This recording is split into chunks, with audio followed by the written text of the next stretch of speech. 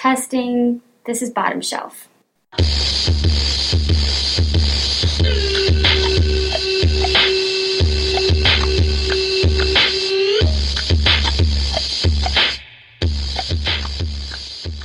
Welcome back to Bottom Shelf. Thank you for listening to our second podcast. I'm Maeve. And I'm Sophia. And we are going to start off this podcast by talking about the Obamas, specifically Malia Obama.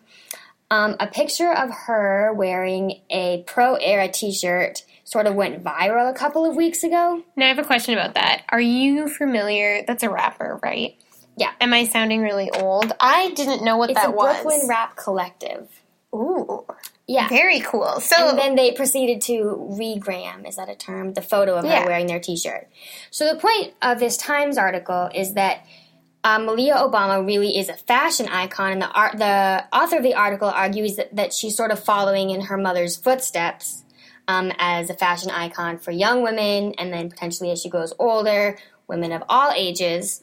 And I thought this was very interesting because last week we were talking about sort of a group of baby feminists, and although Malia Obama has not come forward as a baby feminist, the fact that this photo of her wearing a t-shirt and not at like a really fancy event went so viral indicates that she has huge influence.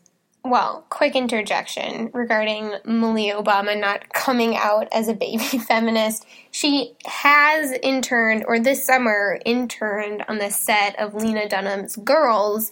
So though... How do I get that internship? Right, though? So though Malia Obama hasn't, written, I don't know, some feminist manifesto, I think it's fair to assume... And I think the other thing is, this goes to another point in the article, is that the Obama daughters have been very sheltered from the public eye and also from the media, which is something that the Obamas have done purposely throughout their time in the White House. And so potentially once they leave the White House, Malia and Sasha's potential to become very influential young women, not only in fashion, but also in all other aspects of life, I think their potential is unlimited. Oh, sure. I think I'm glad you roped in Sasha Obama there, because I was going to say, look, I'm a little disappointed that the New York Times focused on Malia Obama to talk about fashion, because have you seen, the cool punk styles of Sasha Obama? Talk about, a trailblazer. Ugh, that girl, look, Malia is fashionable. I think probably a little more reminiscent of her mother, but... Exactly, I think... Sasha, she's got that punk vibe. And again, I think their role as icons for young black women is going to grow exponentially once they're no longer in the White House and potentially their parents don't feel that they need to be as sheltered from the media when they don't literally have media on their front lawn every second of the day. Exactly. And I think especially Malia interning on the girls' set is an indication that she probably has some pretty fun, cool career aspirations. Yeah. And I doubt this will be the last the public eye sees of Malia Obama. I'm sure it will not be. Or Sasha, her cool younger sister. I'll connect him to my brother with the West Side Connection, cause he say he got the best in. We got the birds like 247, so I'ma hit you back in a second, cause we already lifted. We lifted, you dreamt it. Speaking of young women making an impact, again, something we talked about last week. Always important. We wanted to touch on the Disney character from Girl Meets World.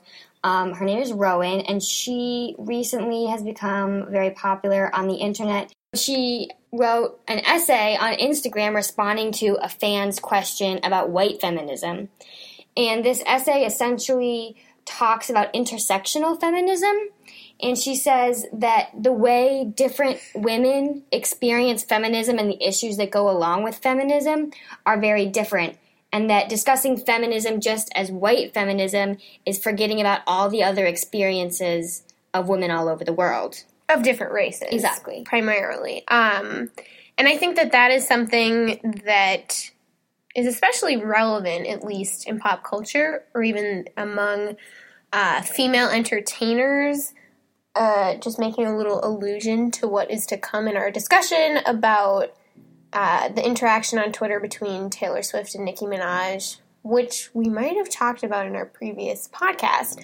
But I think, firstly, I think it's great because Rowan, we are not sure how to pronounce her last name, Blanchard, Blankard. Anyway, she's one of the young stars of Disney Channel. Girl Meets World. Mm-hmm. She's, 14? Yeah. Not that age really matters, but I think it's great as a 14-year-old to be so aware, so woke to those issues. Yeah. Important to note that she does roll with my favorite girl posse. Amanda Stenberg and Kieran Shipka. 2 people I shouted out in the previous episode. So, this is what I'm saying. Just such a cool group of girls that are saying some really cool stuff who could really teach, some older women, i.e. Taylor Swift, a lesson or two about what is pretty, kind of complex issue about intersectionality and feminism.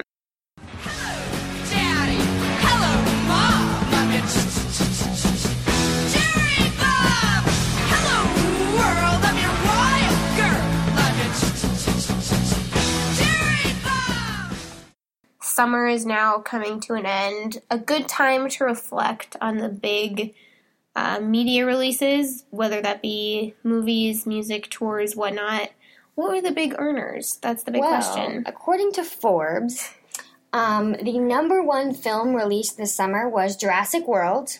And this was actually really impressive when I looked at the numbers for this, because it had the biggest opening weekend ever at $208 million, putting it at the 3rd biggest movie ever worldwide, right behind Titanic and Avatar. And I went to see the movie and thought that it was great. I mean, we actually went to see it together, and it was a really good movie. Am I surprised that that's the number 1 movie, 3rd movie in the world? Ever. Yes, I'm incredibly surprised. 3rd highest grossing movie ever? Yeah. I think that's bananas. Yeah. What? Is that Chris Pratt? Is it just the franchise? Potentially it's because Jurassic World was going off of the whole Jurassic Park series, which has, I think, a pretty large following. Jurassic Park is something that I remember watching as a kid at friends' houses, and I think even generations behind us watched them because they were already pretty old and we were watching them. So potentially because the old movies had such a big following, this new movie drew a huge crowd, and we'll see if that's accurate or not when the new Star Wars movie comes out. I was just about to say that. Yeah, I think that's nuts. I don't know. Were people predicting that was going to do that well? The other movies in the top 5, second was Avengers, third was Inside Out, which I haven't seen, but I heard it was great. Inside Out is such a good movie. Oh my God. You'll laugh. You'll cry. That's basically it. You'll laugh. You just Here's my favorite. Wave of number emotions. 4 this summer was Minions. I did not see that. And number 5 was Pitch Perfect 2. That was all right.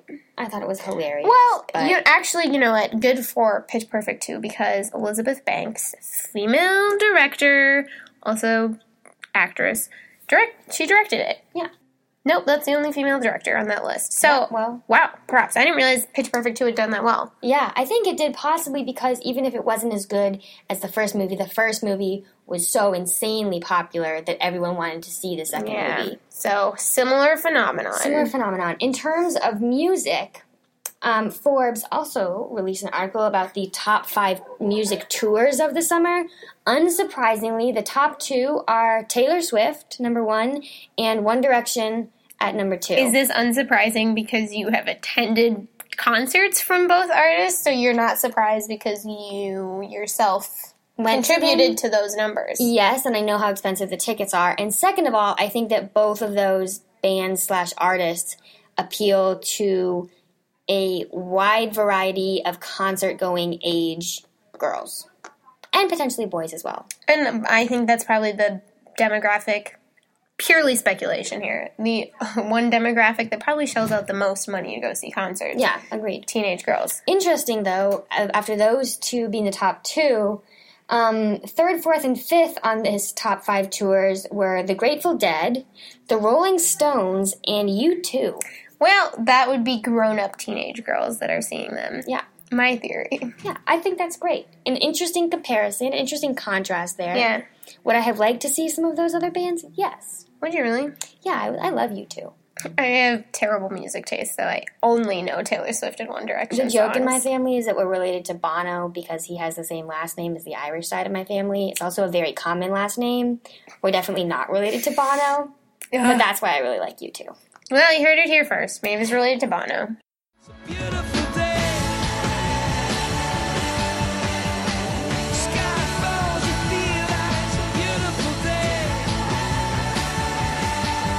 To let it get away on the road. Now that fall has started, we've just gone over the best of summer 2015. An important thing for fall that a lot of people our age are probably thinking about are internships and jobs for the coming semester or the coming year. So something we want to talk about is self-promotion and how to really market yourself to get a job or to get an internship. Because I think that self-promotion is something that a lot of people feel uncomfortable with because you don't want to seem too pushy or that you're hyping yourself up too much. I'm from Minnesota. I'm very passive all the time. But this is an important conversation. There is some merit, well, there's a lot of merit to the saying that it's all about who you know and connections. Exactly. But in order to utilize that, you got to self-promote. And you also have to be willing to not only self-promote, but to take advantage of the connections. Yeah. And taking advantage, I think, often has a negative connotation, so maybe that's not the right word, but really utilizing your connections. Because it can lead to really great things. For example, today, actually. Very relevant. Yeah, very relevant and something that worked out great. I had a previous TA in a film class that I took had shared a post of his old boss who was currently looking for an intern to work in a film industry company. And I knew that Sophia was really into film, so I messaged my TA and asked him for the information and for his boss's email. Sophia sent in her resume and is going in next week for a job interview. I mean, don't knock social media in terms of getting a job. Oh, totally. Yeah. And you really have to be willing to reach out to everybody. I mean, I think I talked to my TA like twice. Yeah, so truly, Maeve was the real MVP here, really connected everybody, which was really awesome, and it was truly like that was the foot in the door. Because I think, there, you can always like cold submit resumes through like job portals, but success rate of that is minimal. You really don't be afraid to really push your skills and your accomplishments on your resumes and your cover letters and also in your interview. You definitely don't want to come across as cocky, or but arrogant. It's important to be confident and to know that you know your stuff and to get that point across, that you are a good candidate and you have to believe it in order for other people to believe it. Now 5 years later on, you got the world at your feet. Success has been so easy for you. But don't forget it's me who put you where you are now. And I can put you back down too. Don't you want me? We want to talk a little bit about putting yourself out there and changing styles as we go into fall. Take risks and put yourself out there in terms of fashion. Yeah. Here's like the one fall fashion that I'm really coveting, mom jeans. Now, not quite as controversial. Topshop has like 1 million mom jeans right now, which means that probably higher end brands have had them for like a year at least. So I'm really looking for a pair of mom jeans, but I think the question is, firstly, I have not tried on any mom jeans. Wait, first, can you describe to me what a mom jean is? Oh, yeah. Because when you say mom jeans, I'm just envisioning like really high-waisted jeans that are kind of straight all the way down, but I think potentially you've got that's it. incorrect. No, I think you've got it. Look, Okay. mom jeans, once parodied by the ladies of Saturday Night Live, now coveted by youthful me, they're basically high-waisted, usually light wash. I want to almost say exclusively. And I mean, the reason that I first wanted mom jeans is because I was looking for a pair of looser light wash pants. And my theory is with my body type, which I think is like a little curvier, is that mom jeans would fit the best. Like, I don't want to do boyfriend jeans because I think then I'll just tend to look like a large sack from the waist down, which is not a look I'm necessarily going for, but like, I don't know, we'll see what happens. I gotta have like a shopping excursion where I try on different things.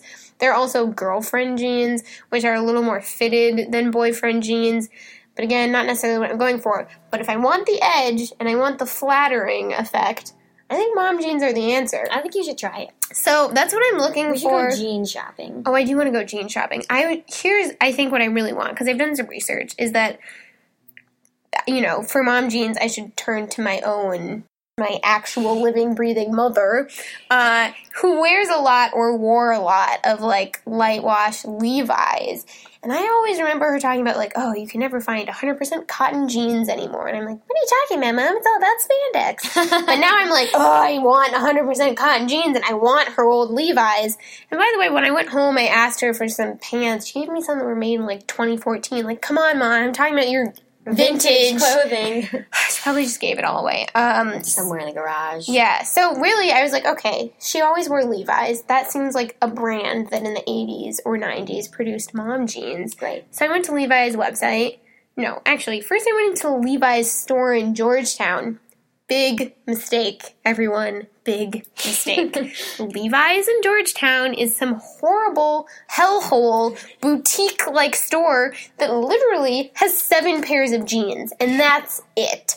And which is just baffling to me. Like, is this some weird rebranding? Like, Levi's are known, that's like the American jean, 100% cotton. You're working in the fields, you're riding a tractor, I don't know. Or you're just being a mom in suburbia and you're wearing a pair of Levi's.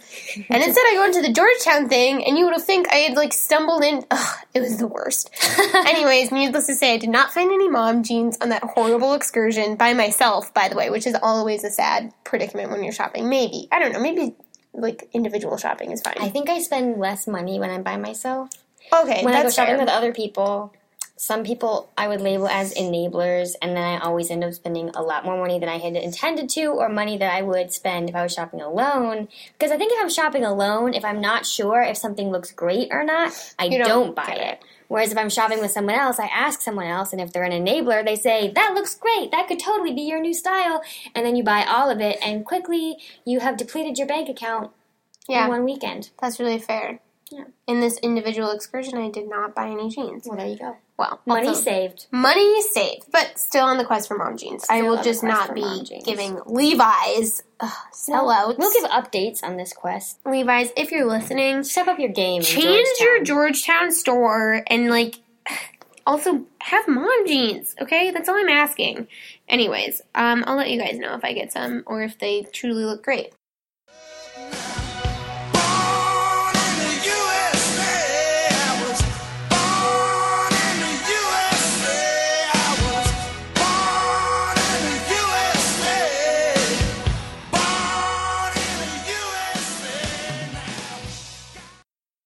Okay, so before we go, we do want to touch on a couple of more serious topics. The first being catcalling. And I think catcalling is something that most women experience regardless of what city they're in, regardless of what they're wearing, regardless of where they're going, etc.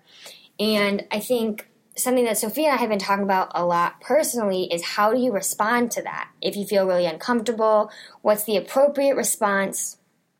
And how should you be feeling? And what is the intent behind catcalling? Yeah, and this is something that, well, firstly, there's been, a myriad of think pieces written about it. And this is something, too, I was almost a little hesitant to have us talk about this on the podcast because I think I particularly become kind of inarticulate when talking about catcalling because I think that the issue is just within it embedded are just so many different issues related to, like, feminism.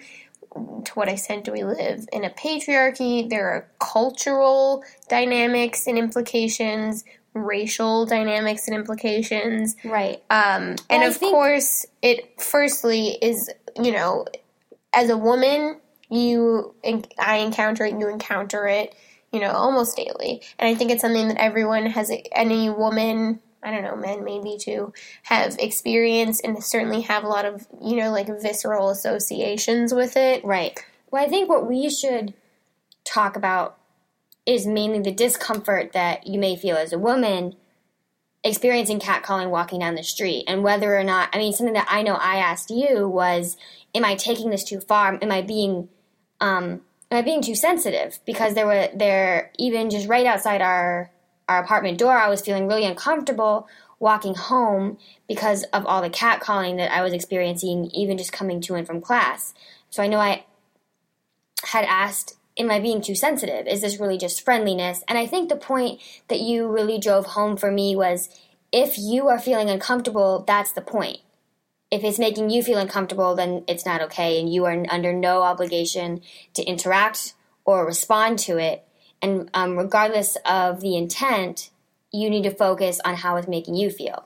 Right, which is kind of interesting because right before we recorded this, you had shared that article where someone was like, it's not about how the woman feels, it's all about the intention of the man, which, you know, is maybe not totally in contrast with what I was telling you, which is, you know, for me, I've always viewed it as it doesn't matter what the intention was. It doesn't matter if someone was just, you know, trying to be friendly. It's about, like, my right to walk uninhibited down the sidewalk. And the power dynamic. If you feel like your power has been taken away, regardless of how you respond.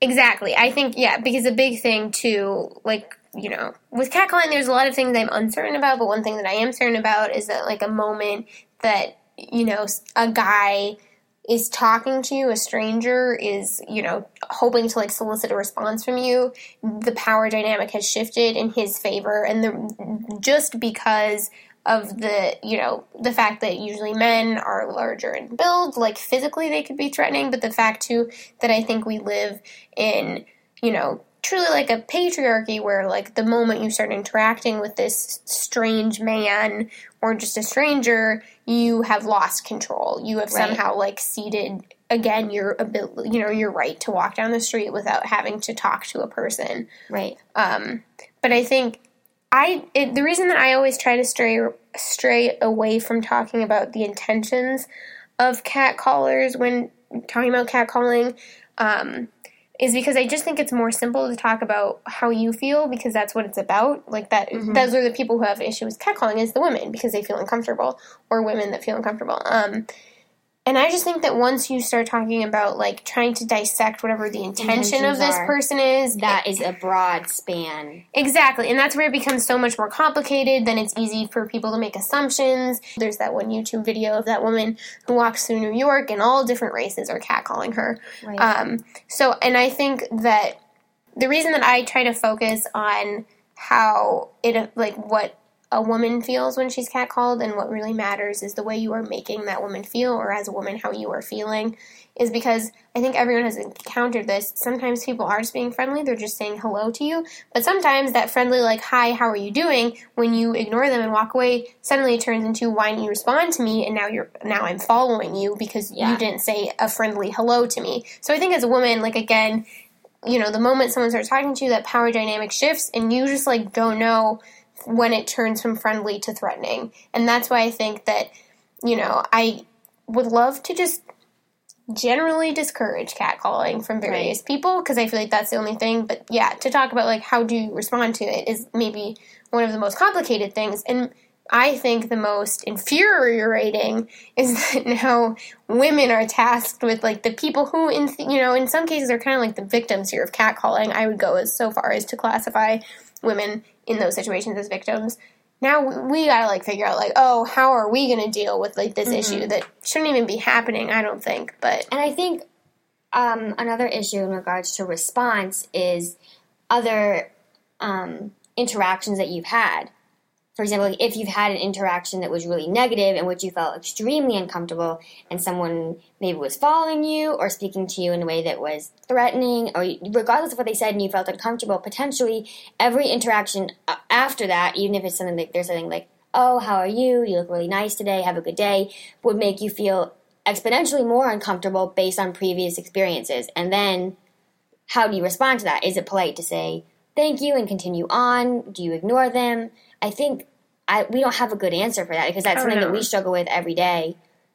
I think, exactly. Every day is a struggle to, like, how do I respond? Case by case. And then in general, do I have, like, a default? Because I've known people that will sometimes stop people and be like, hey, what you're doing right now is harassment. Mm-hmm. Never have I heard of that turning out well, although I support their efforts to try to, like, educate men that, like, what they're doing is not welcome. And I personally, like, if I was walking alone down the street, I would feel uncomfortable approaching someone and saying that. Oh, yeah. And I think, I don't know, I guess personally for me, what I kind of default to is, like, sort of like a slight smile to acknowledge what they're saying. Like, I don't want to say words to you. Another good thing is to have headphones in. Okay, just advocating for having headphones in at all times. Ignore everyone and avoid the entire problem. Well, I mean, also be vigilant in case someone is following you. But, okay, here's the thing, is that it also just makes, like, such bullshit that I'm like, here's what I do, is I put a forced smile on my face. I don't want to smile. Like, there are many times where it's like... You're under no obligation to respond in a friendly way whatsoever. Right, but I'm just thinking that, like, somehow I've been conditioned, so that is my response, is that regardless of if this interaction or like an interaction of a catcaller is warranted or welcomed by me, I just smile because I'm like, that seems to placate enough people. But there's like an issue where like last weekend I was walking, by the way, with headphones. Some guy was like sitting on a step or something and was like, hey, how are you doing? I had headphones in. I sort of like glanced at him and smiled like, okay, thanks for acknowledging my presence, sir. Like, even though I don't want to talk to you. Then guy gets furious and starts yelling at me and following me. And I'm like, okay, cool. This could have gone better. But, like, I don't know. It's just, it's truly a very, it's an issue, like, I don't have the answers to. And I think your experience there is exactly why catcalling that a lot of men would probably just describe as harmless or maybe even trying to give a compliment makes women feel so uncomfortable and even... like they're potentially in danger. Exactly. Because it has the potential to lead to a situation like that where you're actually being followed, your personal space is being invaded, and your personal safety is at risk. Oh, yeah. And it's just, you just don't know when it's going to turn to that. So I truly don't know what the answer to this is. Maybe just public awareness, education. Start it young. Kindergarten. Tell the boys, tell the girls too. Don't catcall people because... it makes them uncomfortable. Yep. But, and even then, it's complicated because you have cultural things where people are like, no, it's nice to be friendly on the street. And, it's just like just many gradients of gray in this issue. And that's why... But an important issue to talk about, although we unfortunately cannot give you any concrete answers. No, but, I mean, this would be a good opportunity if any of the listeners have... like comments with suggestions or like particular experiences. Maybe one time you called out a catcaller and it worked well. Let us know how it goes. Yeah, well, I mean, like, we're not advocating to do it after listening to us, but if you have done it and maybe it went positively, because really in this day and age, I don't want to advocate that people engage with strangers because you just never know. That is true. So that's a prickly one. That's a tricky. Yeah. Well, we're about to wrap up. I think we want to touch on one more sort of news issue before we go. Yeah. Again, a more serious one. The reason that I want to talk about this is because, Maeve, you went to a boarding school. Yes. Which was? Northfield Mount Herman. Which was in? Western Massachusetts, right near, I guess I could say it's near the border of a lot of states. It's about an hour and a half outside of Boston. Yeah, so something that has been in the news recently is the rape trial that came out of St. Paul's School, which is a boarding school in Connecticut. And basically just like a quick background of the case is that this now 19, at the time he was 18-year-old Owen Labrie, he was charged with raping a 15-year-old classmate. And there were a number of counts raised against him. One was, what is kind of colloquially known as statutory rape for the age difference. One was the fact that he kind of lured her over to the internet to try to convince her to, hang out with him / have sex with him. Gray area. And then the other was just actual, assault that he had forced her to do it. But firstly, I wanted to ask Maeve, I want to ask you a couple of questions about it because you do have experience at a boarding school. But as a summary of how the trial concluded is that he was not convicted of the main assault charge, but he was convicted of statutory, use in quotation marks, statutory rape and the use of the internet. So that it was a pretty big scandal just for the school in general. Well, so I think one thing there was that, just to clarify, there were two different issues there. One was that this tradition, I believe is called senior send-off, in which on one night at the end of the year, all of the senior boys were supposed to try to find an undergraduate girl to... Oh, was it one night? I thought it was just before you graduate, tally up as many as you could. hook up with. I believe the other thing I read in an article was that he was sort of on a list of boys where they were just keeping a running list of how many girls they could hook up with. Senior Salute was just about sexual conquest. Right. Which was kind of the scandal in general for St. Paul's School.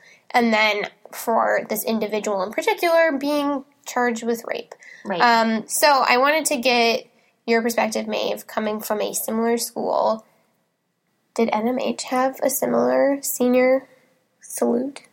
So I think all prep schools have sort of a senior wills, which is either a dare or an item or a set of keys that are passed down from seniors to underclassmen, and it's sort of always this exciting thing where you potentially I should not be sharing this. No, please. Secret. Oh, this is the scoop. For example, my sophomore year when I moved into an upperclassman dorm, the most exciting night of the spring semester is when all the seniors in your dorm pull you out of bed around 2 or 3 a.m. and you have a top secret meeting in the laundry room when you're not supposed to be out of your rooms.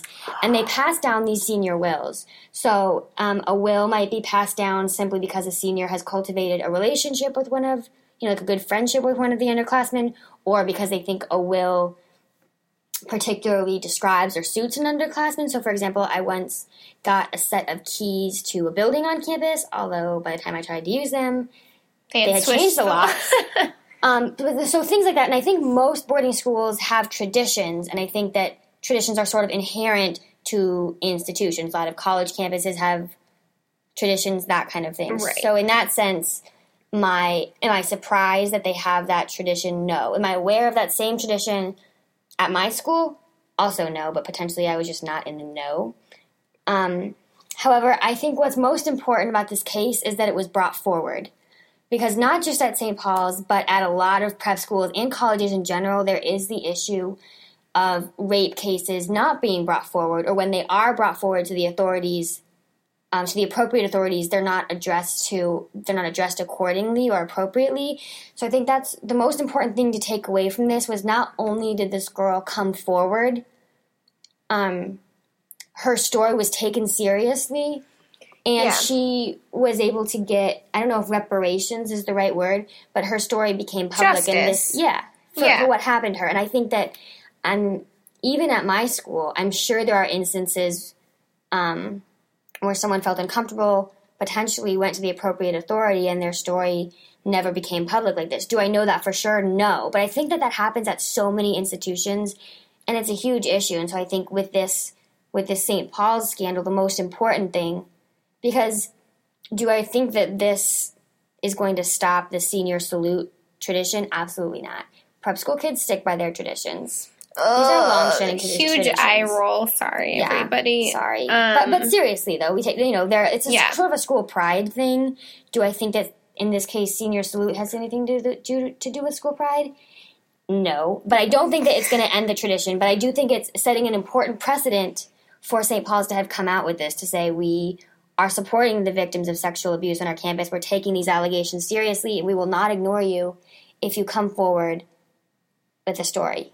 Yeah, and I think that actually kind of just related to how sort of like how seriously this girl was taken by just the justice system is actually an interesting thing, kind of moving away from the culture of these sort of collegiate type campuses where a lot of times rape cases are really swept under the rug, or assault charges, whatever, totally covered, hidden by the school, is that there were a few pieces written about the fact that this was an interesting case because it was ruled that Owen Labrie, this kid, didn't physically force this girl to have sex with him, but she did not consent. And I think the weird thing is that, and this is also so crazy because in college campuses, the campaign slogan, no means no, is everywhere. And that is so frequently used as the standard for consent about what makes it rape, what makes it assault. And consent is the key, but it turns out that really half of the states in the U.S., that is not the bar for rape. In most states, you have to physically force someone to have sex with you, and that's the only time that it's rape. But in the case, Connecticut is actually weird, an outlier, and they actually consider the consent, like whether or not that was there as the bar for rape. So actually Connecticut is like more progressive than the majority of states, which also makes it kind of crazy, like just, I don't know, sort of, I mean, it's clearly not good for the girl, but just on a legal stance, sort of like crazy that this happened to be a state where they do consider consent, you know, the bar for whether or not it's rape, but concerning that they would have campaigns like no means no, when it turns out like if you actually wanted to prosecute someone in most states because you told them no and they like, you know, raped you without using physical force, in the legal system that actually doesn't hold up. Right. Which I think means like, you know, this is a time that we need to revise those laws, especially if like in high schools and college campuses, that's what people are being told. Right. And it just it doesn't match up in and the legal system. And if we want people to come forward, and yeah, exactly. we want victims to feel comfortable coming forward, but also feel like if they come forward, they will get justice. Exactly. And that, you know, that somebody will be persecuted for this. Right. Then it's important to, change laws. And I also think this is an issue that we'll potentially come back to in other episodes because this is a huge movement on college campuses and prep school campuses all across the United States. Right. And it's, you know, it's a big, important issue. Exactly. So,